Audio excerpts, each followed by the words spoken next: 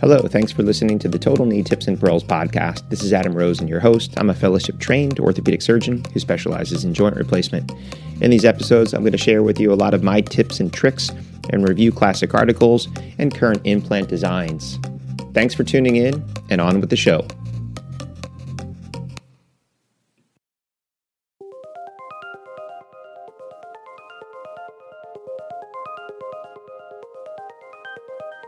Hello and welcome back. This is Adam Rosen, and you're listening to the Total Knee Tips and Pearls podcast. We're going to continue on with this fourth season with different episodes on classification, and this one is sort of timely just because of the unfortunate recent passing of Dr. Larry Doerr, who put together this classification. And, you know, he did so much for people, was involved with Operation Walk and teaching and education and publishing. They're just a heartfelt thanks to everything that he has done, you know, for people worldwide and also our community of orthopedic surgeons. So this classification, you know, which bears his name, was first published in Bone in 1993, and it was entitled Structural and Cellular Assessment of Bone Quality of the Proximal Femur. And to be honest with you, I've never calculated these. So it's good for you to know that when he looked at this, he looked at a lot of the radiographic findings on the AP and lateral radiographs and looked at the canal to calcar ratio, what's called the CC ratio, and looked at the cortical index, the CI, the canal flare index, the CFI.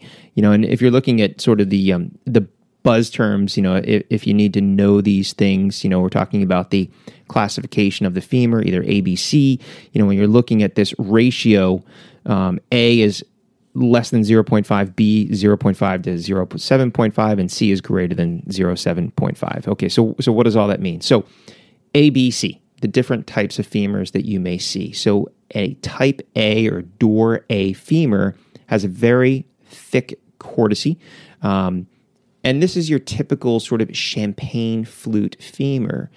And also when you talk about, well, what does this mean? There's been a lot of studies that have come out and looked at, well, what does this mean as far as implant choice? You know, this is one that is typically a good choice for a press-fit implant. Now, just understand that not all press-fit implants are the same. So this is where you could easily have, you know, what we would consider distal potting or a mismatch. So if you're using like a long Riemann broach stem, you may have a larger diameter up top, but you're getting incarcerated distally. So you don't want to leave it potted distally and not have fixation proximally, especially if that's where the load is going to be born, which means that you may have to ream away good cortical bone distally. You know, the other option are some of these blades or these shorter stems that are tapered and metaphyseal engaging. You know, but just understand that when someone says, yeah, this will accept a press-fit implant, it doesn't mean it will accept all press-fit implants well. So that's your type A or Doerr A femur. Now, Doerr B femur is thin cortices with this residual funnel shape of the femur. And again, typically press-fit implant may be utilized. Now, again, in America, we're a lot more apt to press-fit a lot of our hips, where there's great data elsewhere that shows that cemented implants work very, very well for all kinds of femurs. But this is just kind of going along that these are sort of your options and options as far as suggested based on the bone morphology. And then a Doerr C femur, this is a very thin cortex.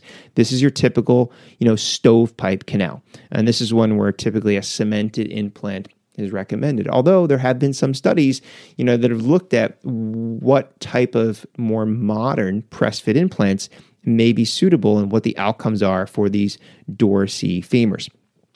But a testament to Dr. Doerr, you know, he was a lot more than just, you know, doing the procedure. He was a true scientist and a clinician. So, you know, when you go back and look at this article, it was interesting because, yes, he looked at the x-rays and looked at all of these ratios, but they also drew blood. and they looked at the calcium, and they looked at patients' parathyroid hormone levels and vitamin D levels. And then they also took the bone and looked at histologically and histomorphologically. And they looked at all of these things to really look at what was going on at the bone level with these different things that he was seeing. But, the important, takeaway as far as, day-to-day useful information that you may be utilized or questioned about is this DOR classification, first proposed in 1993, and three types: DOR A, B, and C femurs. DOR A is your thick cortex, more of that champagne flute-looking proximal femur. DOR B femur is thinner cortices, but you can still make out the residual of that funnel shape. And a DOR C femur is thin cortex, your typical stovepipe canal. And I will put, again, all of those briefly in the show notes for quick reference for you. Until next time, stay safe. I'm Adam Rosen. You've been listening to the Total Knee Tips and Pearls podcast.